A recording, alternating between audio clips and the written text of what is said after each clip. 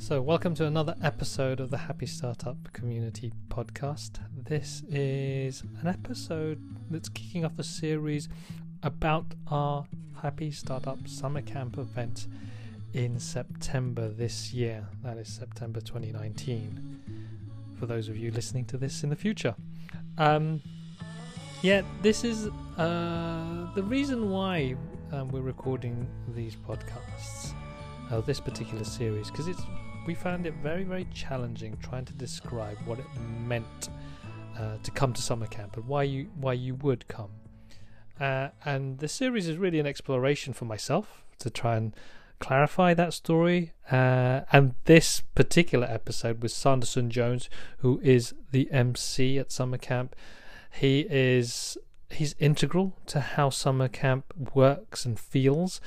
He brings an energy and a life that is intrinsic to the summer camp experience. He's also the co-founder and creative director of Sunday Assembly. I'll let him describe it on the podcast because there's so many ways to describe it. But he's also his mission is around increasing the idea of lifefulness, and the way he describes it is lifefulness is to congregation what mindfulness is to meditation. And it's making this idea of coming together, having these really connected experiences, what that can do for people, and how you can make those things happen in a more secular world where it isn't just about religion, but it's about finding meaning and connection. And he wants to empower more people to do that, and he wants to see that happen, because if we do that, the world will become a better place. So I hope you enjoy this episode. Sanderson has a unique mind, and ideas do bounce around, but please bear with us. And I hope you'll get a feel for the energy that Sanderson brings to summer camp, and also what it is we're trying to achieve with summer camp itself, and why you should come. Enjoy. How are you doing? Other than the sort of feeling about being about to be voted out, which is, when you're like, that's not actually what's happening, but whenever anyone else in any situation has already made couples and you haven't, you're like, oh God, why does no one want to go in? Oh, this is now I make the connections. This is your entrepreneurial first thing. Is that what you're talking about? Yes. Oh gosh, I just saw your little video on LinkedIn. Yeah. So I'm now doing that, and it's like they're like, yeah, you should be in a team by the end of the first week. I'm like, I'm trying. Yeah, but then who wants to be in a loveless marriage? No. I'm also like, it's also got to be right, but yeah, emotional. Gosh, so is it a bit strange, like trying to cozy up to people, or is it all quite friendly and warm and amicable? I think like everyone is just, when they do get into a pair, they're like, oh my God, thank God. But they also really support. Anyway, should we just get started? Because 9:30 is a bit of a hard hour. Yeah, no, that's cool. Do you have a headset on with a mic? No. Okay then. All right. It's a little bit echoey, but we should be okay. That shouldn't be a problem. We can work with this. Hold on. So yeah, no. So this. Weird. It's going to be a bit odd for the whole interview, but is that better? Oh, that sounds a bit better. Are you like crouched up against something? No, I've put my jacket over my head. It's a the whole duvet trick I heard. That's the thing for podcasts. Record them under your duvet. That sounds good. It sounds cozy. Sounds intimate. Okay, there we go. I'll try. As long as you don't get backache all the way through this. There we go. The first time I've got sued. Is that good there? Yeah, that sounds good to me. All right. People will think something weird is happening. It's not going to increase my attractiveness. Okay. I'm sure it's the quirkiness that increases the attractiveness. All right. So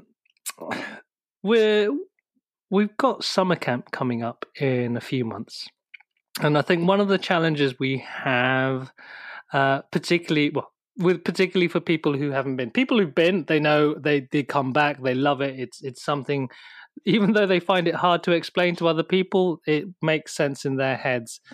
And so this series of podcasts that I'm going to be recording with people who are going to be at summer camp is really trying to give them a window into what summer camp is about, but also to understand kind of the unique offering that each of these people bring. And there's nothing more unique than what you bring, Sanderson, because you are actually integral to what summer camp is about, and I think it's also very aligned to your own mission. But before I dive in, for those of the people who are listening who don't know who you are, rather than me butcher your bio and your pitch, why don't you tell us a little bit about you and what you do? Okay, I still find this a bit tricky. My wife recently had to ring me up when she said she was filling in a form and it said, she was like, "What's your job?" And I was like, "Oh God, sit down." So I was a comedian for many years, and I suppose the thing before I became a comedian, my choice was I either want to do a startup or become a stand-up. I then became a stand-up, but my shows always had quite an entrepreneurial and sort of digital sort of edge to them. I had a show where I sold all the tickets by hand, and then I researched everyone online and incorporated their social media into the show. So, and they also had a sort of philosophical vibe to them a lot, as well as being silly. My first one was called Another Heartbreaking but Ultimately Life-Affirming Show About Death. And the title was a lot better than the show. And then these things sort of combined when I started something called Sunday Assembly with a friend of mine, Pippa Evans. And Sunday Assembly was sort of entrepreneurial, performance, and also philosophical. And it is a inclusive, non-religious congregation, which just is a lot of words, which doesn't really make much sense until you get there. But people come together on a Sunday to sing pop songs, to hear inspiring talks, to go and have a moment of mindfulness or sort of silence and contemplation, and then afterwards all of the community things that a congregation would do, and volunteering, potluck dinners, social things. And it was over the course of doing it, like for me, it came from a really simple idea. Wouldn't it be great for something like church, but which I could go to as someone who wasn't religious? And then I realized that actually what we had sort of done for congregation, what John Kabat-Zinn had done for meditation, and he's the founder of mindfulness, and he went and took mindfulness and he did it in a way that he took meditation rather and did it in a way which everyone could do it. And so that's when I went, oh, we're doing congregation in a way that everyone can do. And then actually, what does that look like in different settings? What does it look like in businesses? What does it look like in schools, in the healthcare system? And so that's what I call the practice lifefulness, because it sounds a bit like mindfulness.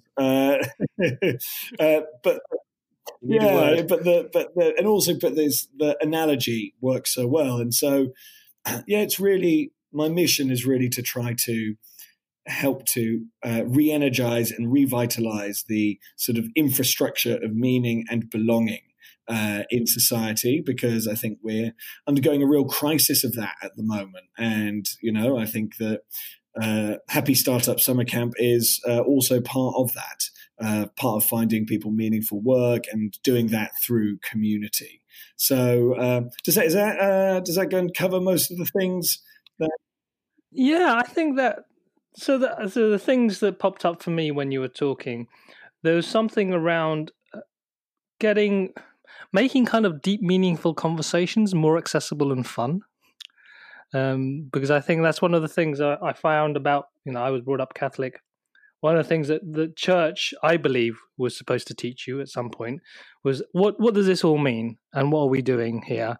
and that was through kind of very ancient stories, which I found very hard to relate to. And it sounds like when you talk about philosophy and you talk about comedy and you talk about bringing people together, it feels like there's the conversations that people really should have, but for some reason they're not having them. Yeah, and because we're not having them, sort of, we don't realize that we need to have them, and then people go and hijack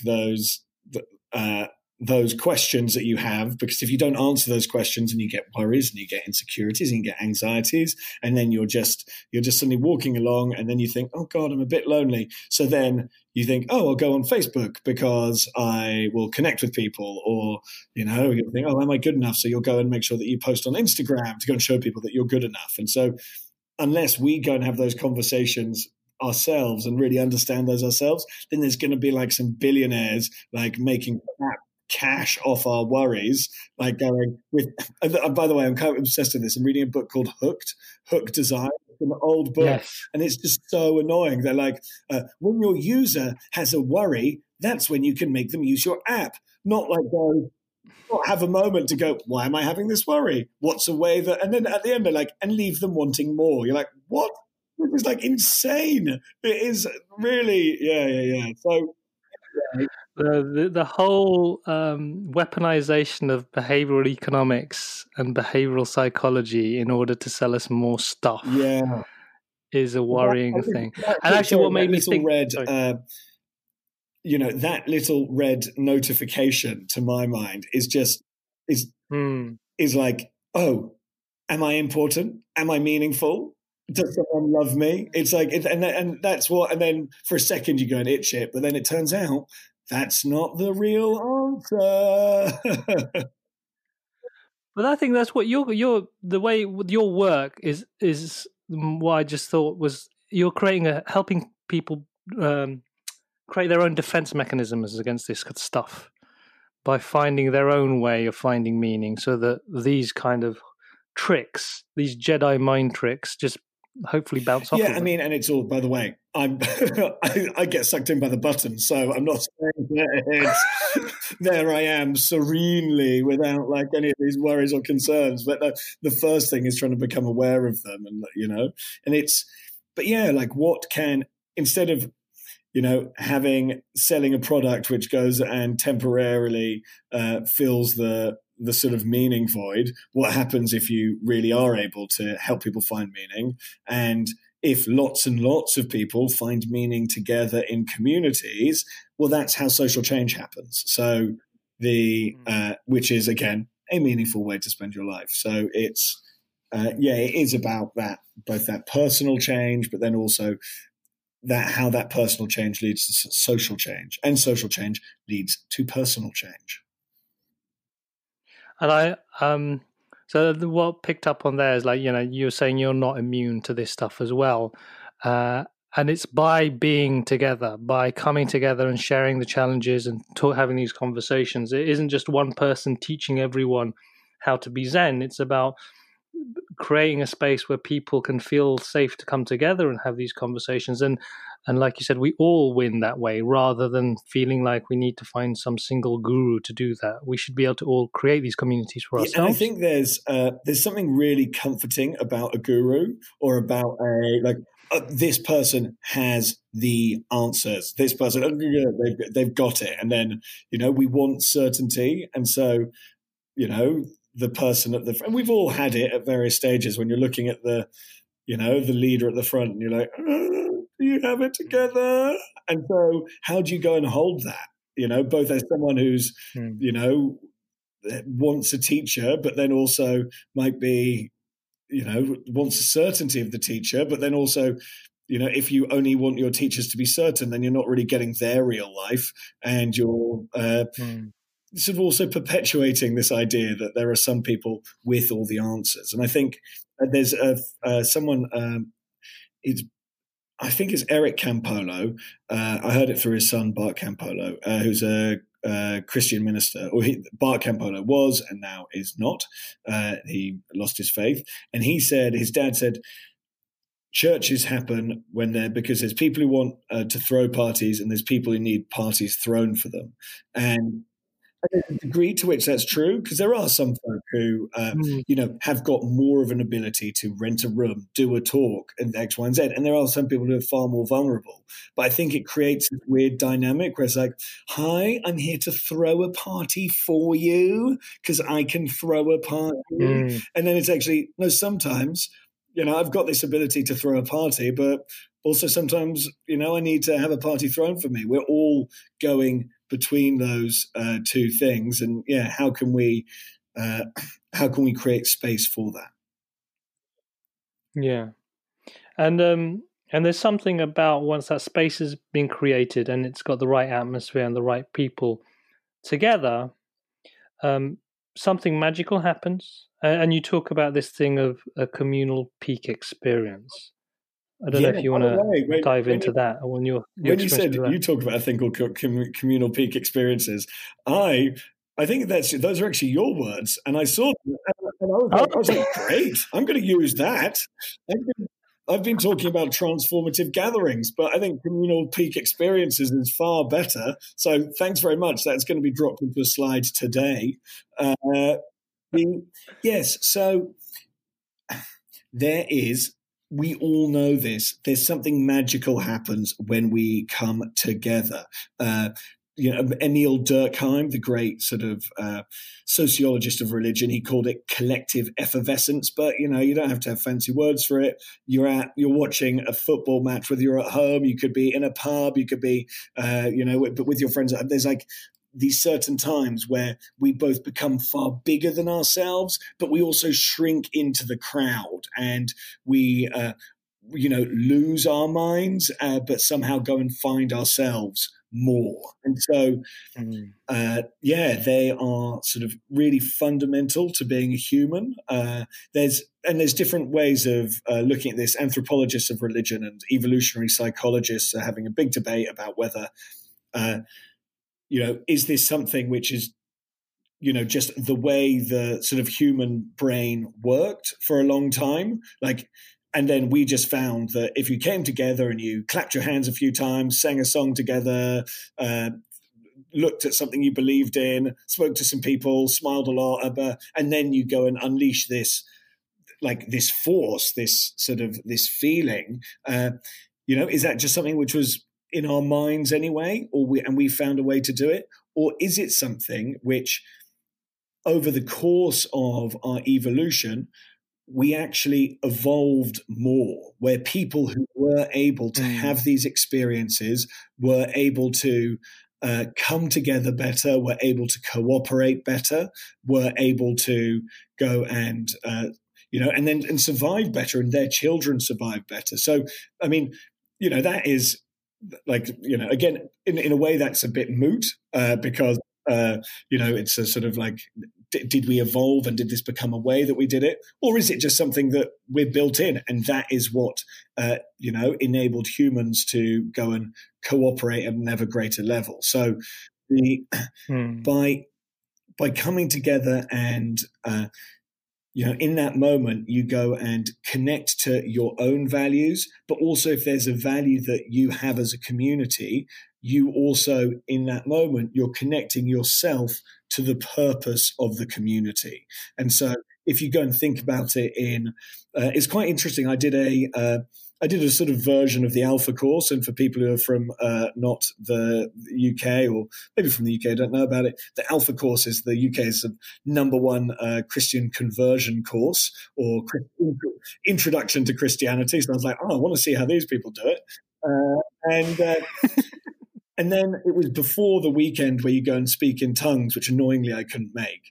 And the vicar was talking about how he was saying, okay, so there's lots of different ways of thinking about God. And, and people say, well, how should I imagine my relationship with him, and him or her or whatever? And so it was so there's a big tradition of thinking of God as the Father, the Lord. And so that's one way that some people connect to him. But actually there's always this maternal side, maybe, in Roman Catholicism, it's expressed through Mary, but, we've still got the idea of the mother church. So there's this mothering side to that relationship. And then other people, and it might sound controversial, would think that you can actually marry Jesus. There's this whole idea of being wedded to the church. And I heard that. And then I was like, oh my God, you've just spoken to like 3 of the most basic human needs.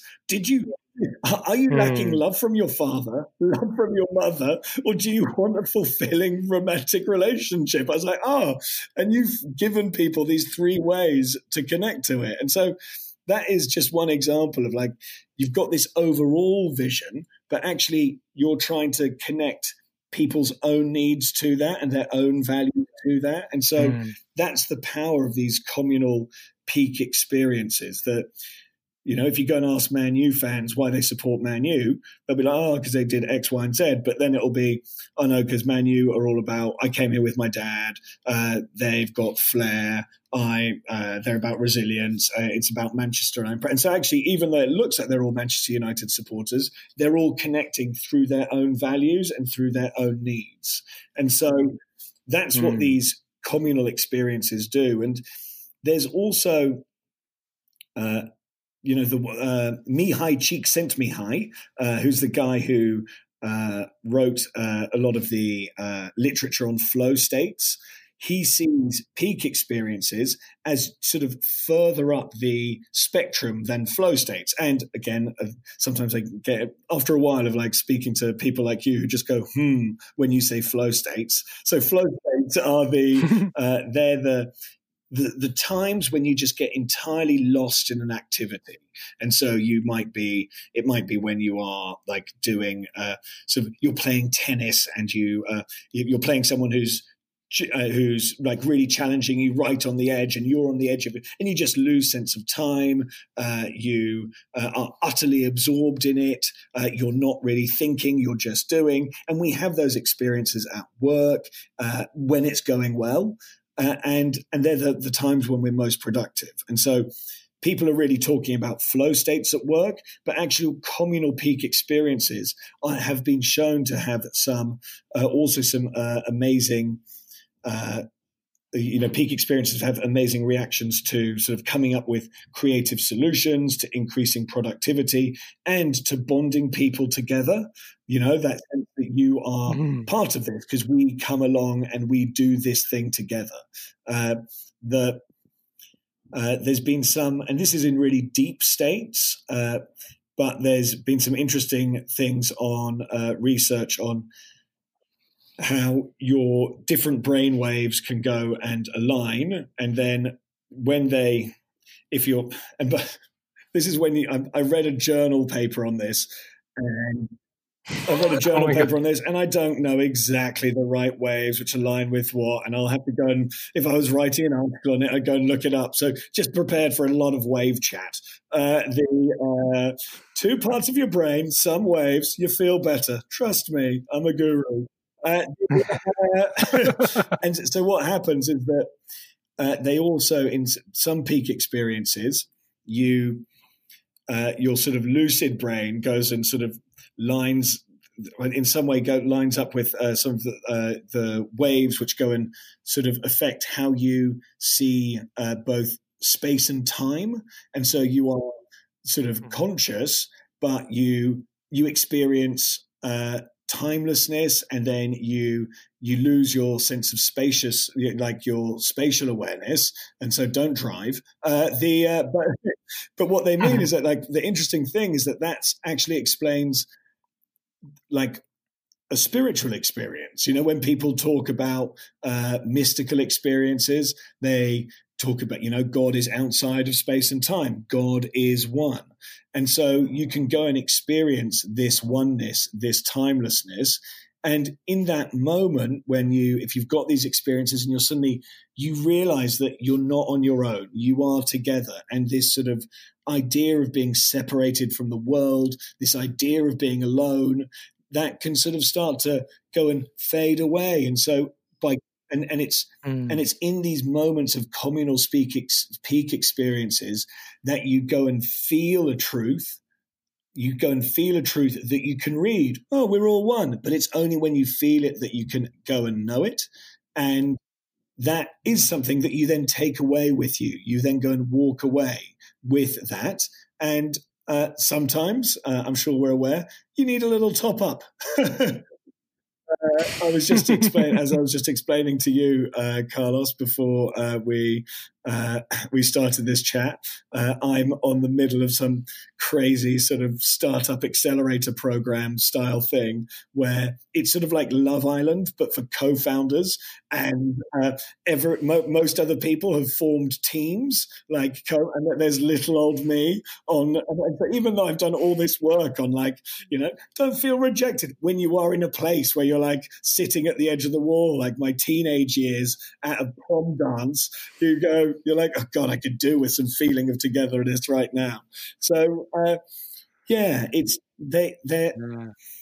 they're so important. They have been important throughout our human history, and we don't really have a language for it. And we don't really. But there are people who are starting to write about it, and there's people have been interested in this for a long time. But I think in a sort of in finding a way that we can include it in the secular world, in the sort of world of business and education and all the rest of it. Luckily, the neuroscience is starting to show why people can and should do this. Yeah. Well, it's interesting when you were talking, a number of things sprang to my head.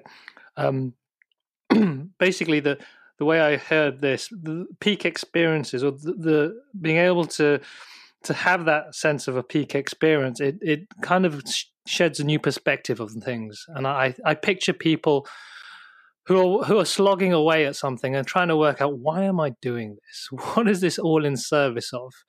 And somehow a peak, the way I think about the way you describe a peak experience, it brings you back into tune with how the world potentially works. It isn't this fast track to retirement, this hard slog to death.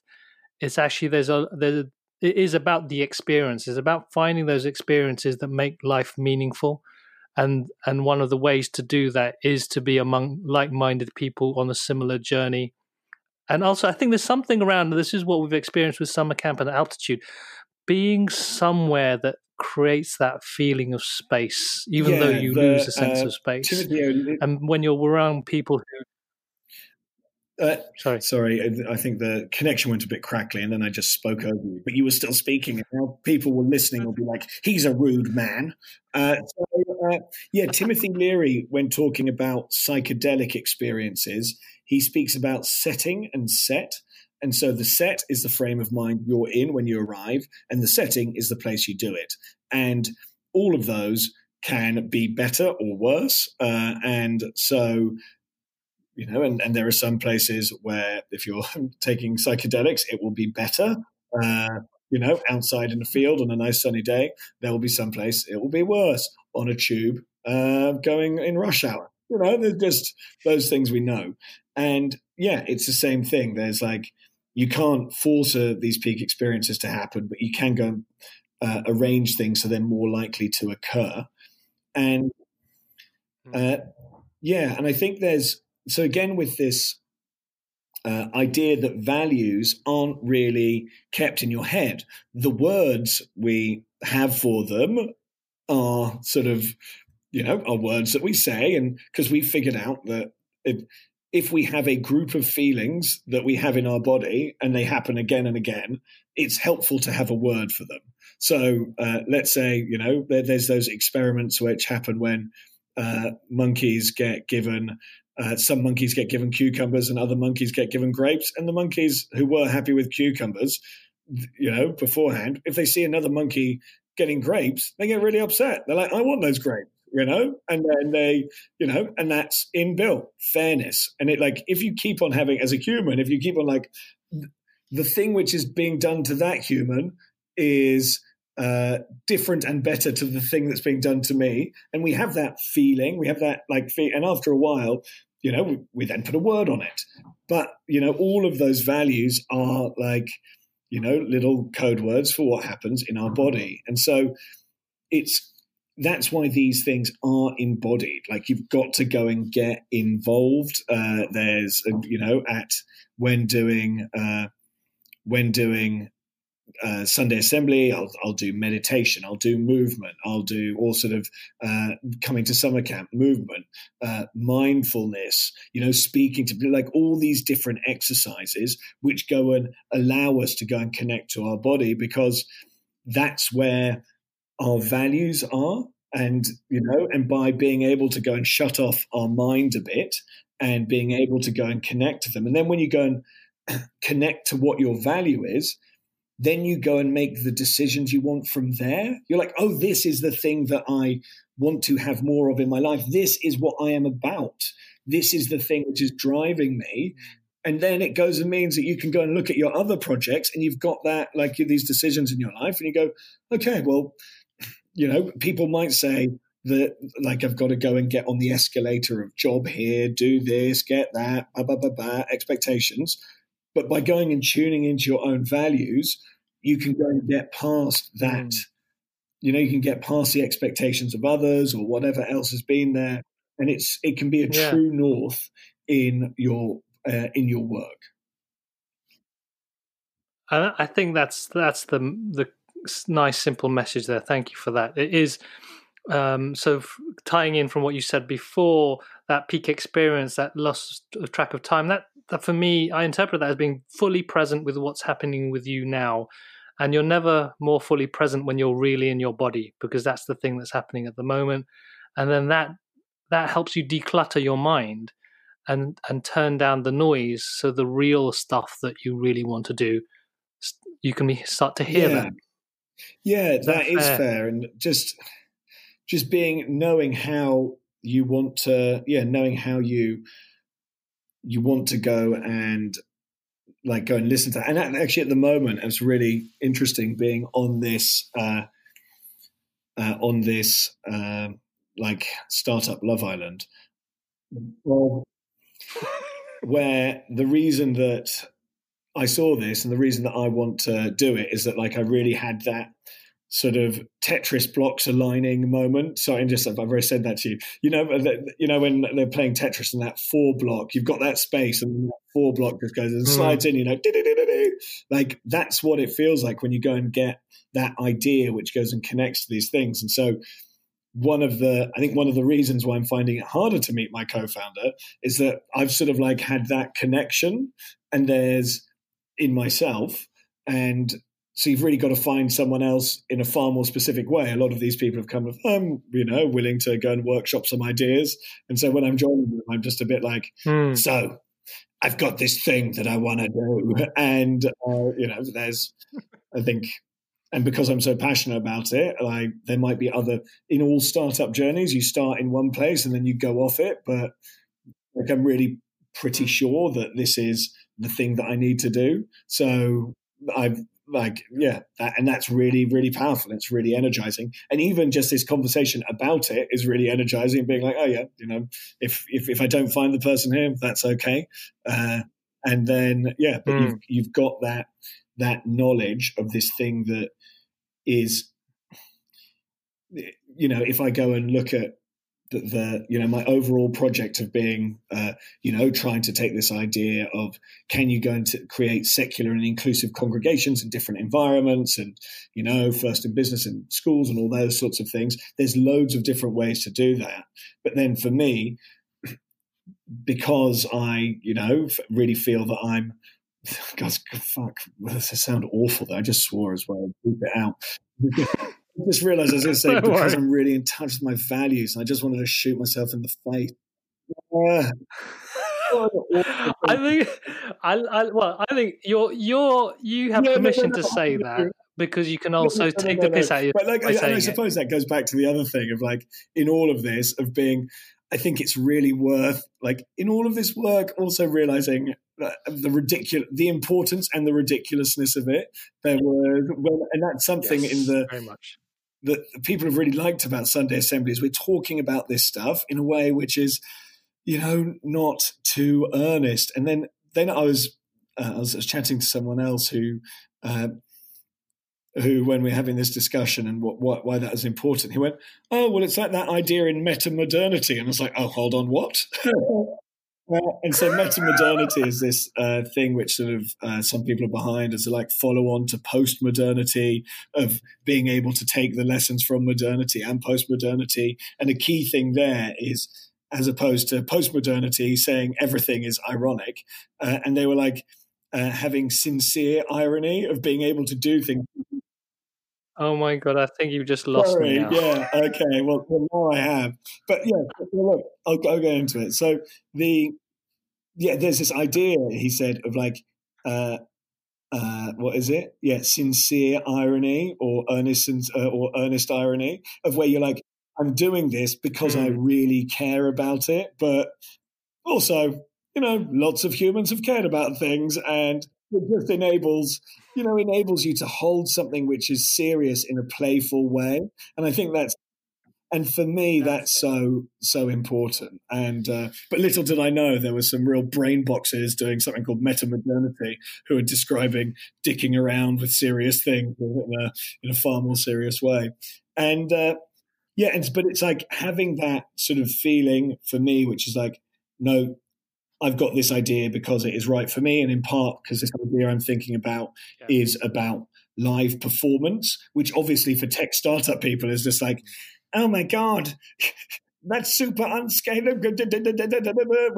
All of these things. It's like, Tony Robbins. Yeah. So anywho, it's really it's just really powerful if you've gone and got that idea of what it is that you want to bring into the world. I think that's the important message for me, is that I feel that there's many people out there who are following a path but not sure why, and it's really creating what they haven't done. And this is my belief, is they haven't created that space. They haven't had that opportunity to have that peak experience where there is a time doesn't seem to matter, the space doesn't seem to matter.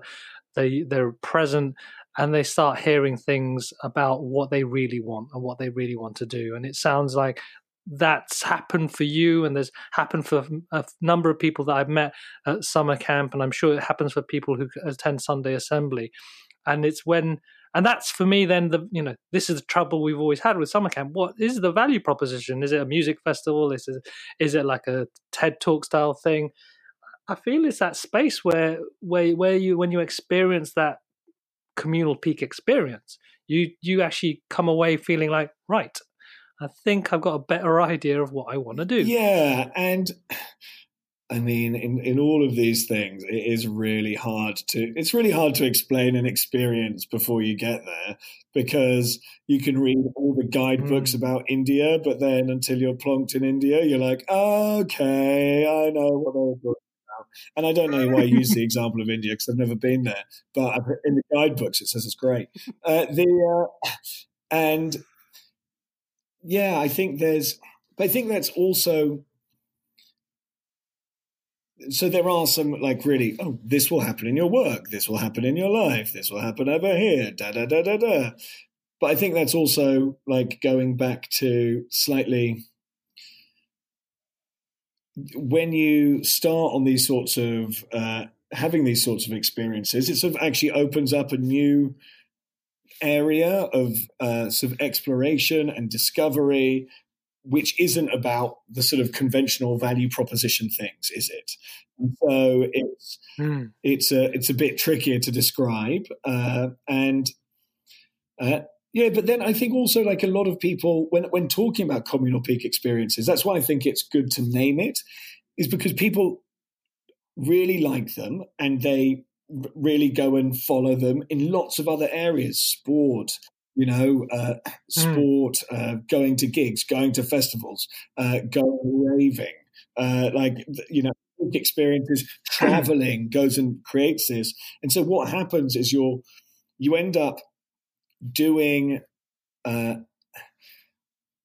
sort of the thing that you're getting from it is a communal speak experience. But like, if you don't have the language of like, oh, that's the thing that I want, then you think, oh God, I love football, and loving football is great. But you might be like, oh, well, maybe I can get this in a different situation, and I can go and couple it with other values or other things that I want to happen. And so, you can then start seeing it as a tool that you can use more. And so maybe it's like if you go and think about physical fitness, you can go and, there can be some people who are very fit because they play, like, let's say you're playing sport. And, before people really emphasized fitness, people like ran a lot and they did it and they had to be fit. But then when people started going, oh, there's this thing called fitness, and if I improve my fitness, then my sport will get better.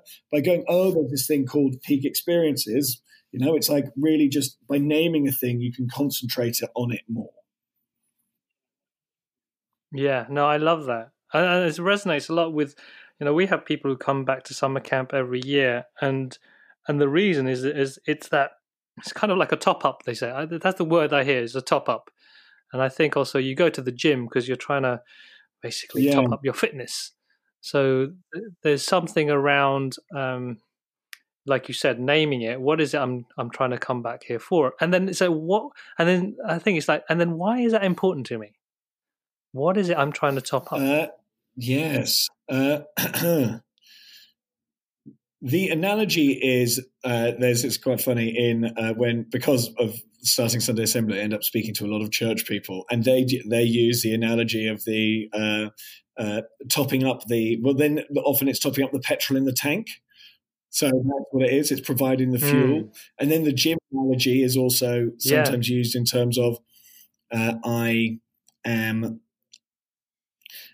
don't want to go in Sunday Assembly, somebody will say, oh, I'll wake up in the morning and I'm like, oh, I've got to rush to get to Sunday Assembly and I don't want to go before it. But like the gym, whenever I leave, I'm glad I did.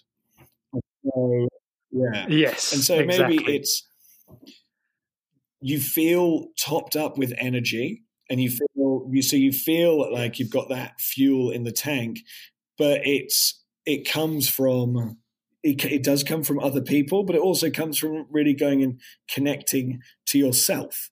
And so it's by, getting out of all those other thoughts. And I was on the tube today, again, feeling like a lonely Love Island reject. And so then I was like, okay, I have to go. And then everyone was just looking a bit.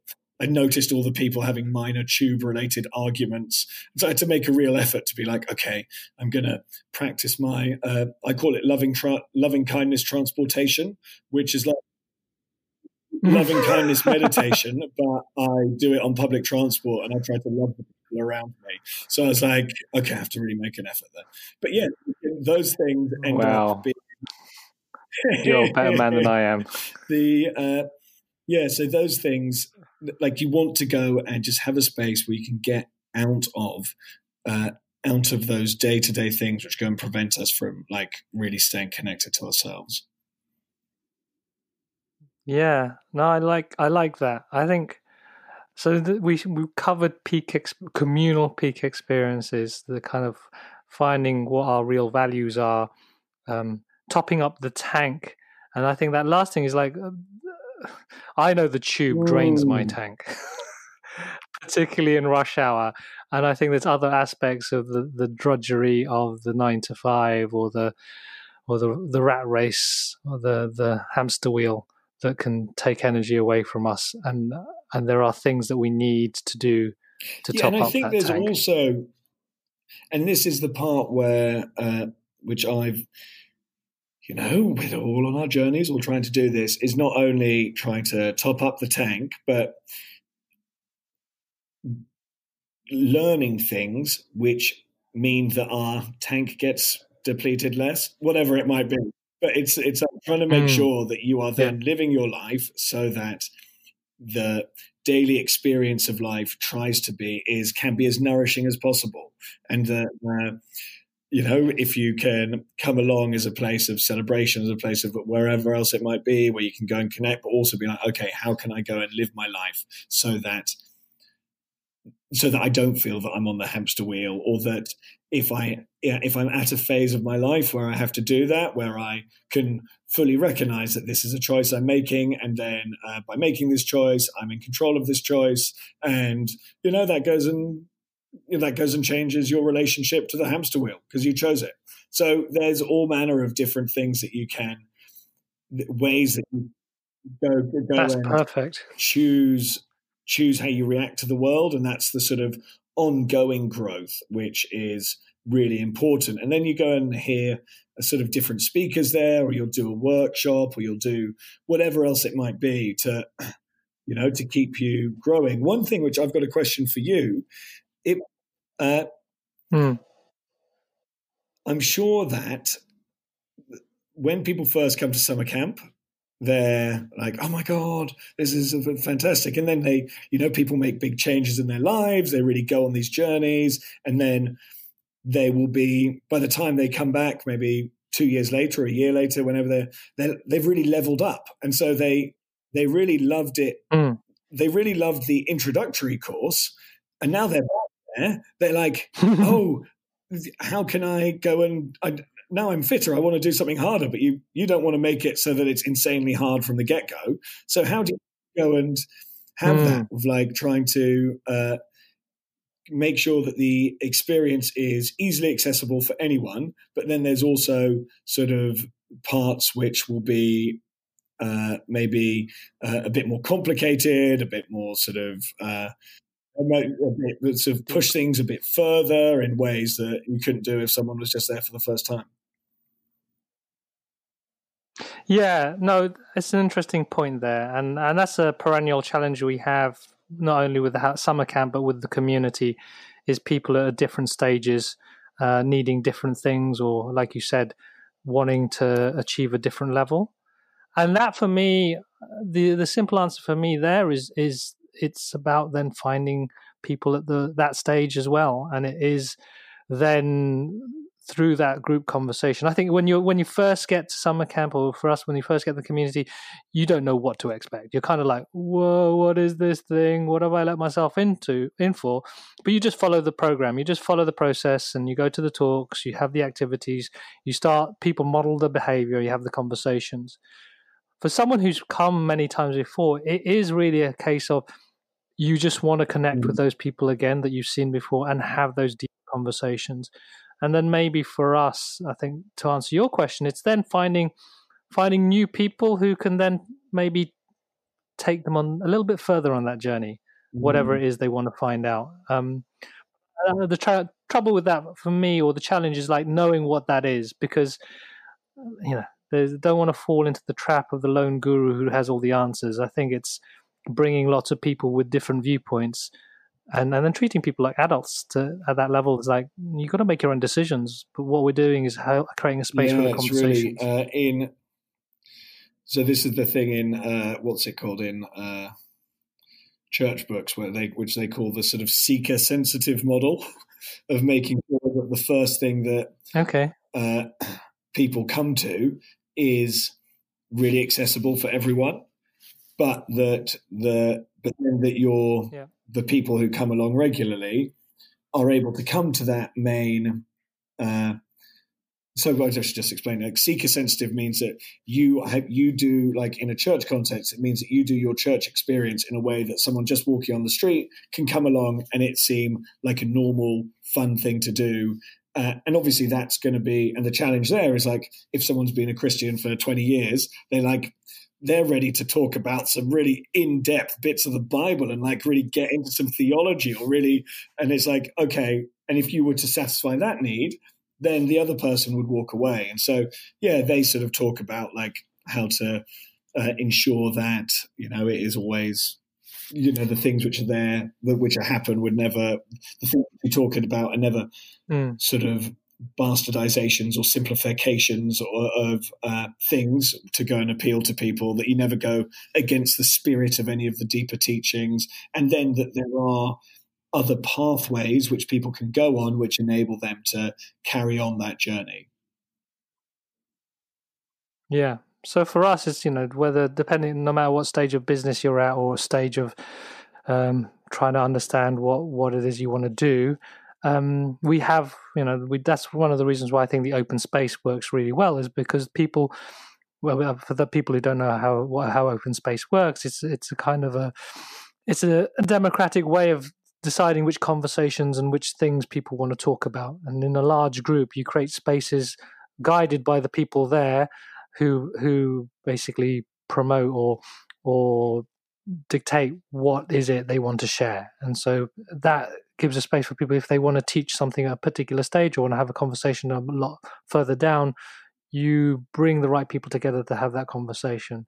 So I think there's at one level there's giving people some kind of structure so they know, this is what I can do now. I don't have to think too much. But then also keeping it open enough for the right conversations to be had and the people there to decide what they are, rather than us telling them what they should be doing. I am going to have to head off soon to go and cool. attractive to people who can code better than I can. Well, thank you very much for that conversation. I was thinking it was going to be only about 20-30 minutes, but I think we had a lot to cover in there. So it was all very useful, meaty stuff. So thank you very much. Enjoy Love Island. I will just say one thing here at the end. So as you might have heard, I've been learning from congregations to go and just like all the things which you can do to go and help people have meaning and belonging, and sort of a large part of it being communal peak experiences, transformative gatherings. So if there are people who are thinking that if they're in a company or they're in an organization which would have more of that, then get in touch on at Sanderson Jones in all the places you'd expect, because I would. Nice. Oh, super duper! Let's do this. Hit me up at Sanderson Jones, Insta, Twitter, Grindr. No, not Grindr. So, all right then, guys. Lovely speaking to you, Carlos. And awesome. Hopefully, yes. Before you jump off, I just just wanted to have a quick chat to you for 2 seconds. But thank you very much for your contribution. And yeah, all right, we'll see you at summer camp. Bye. Cool. Before you hang up, yeah, I'm here. Hello.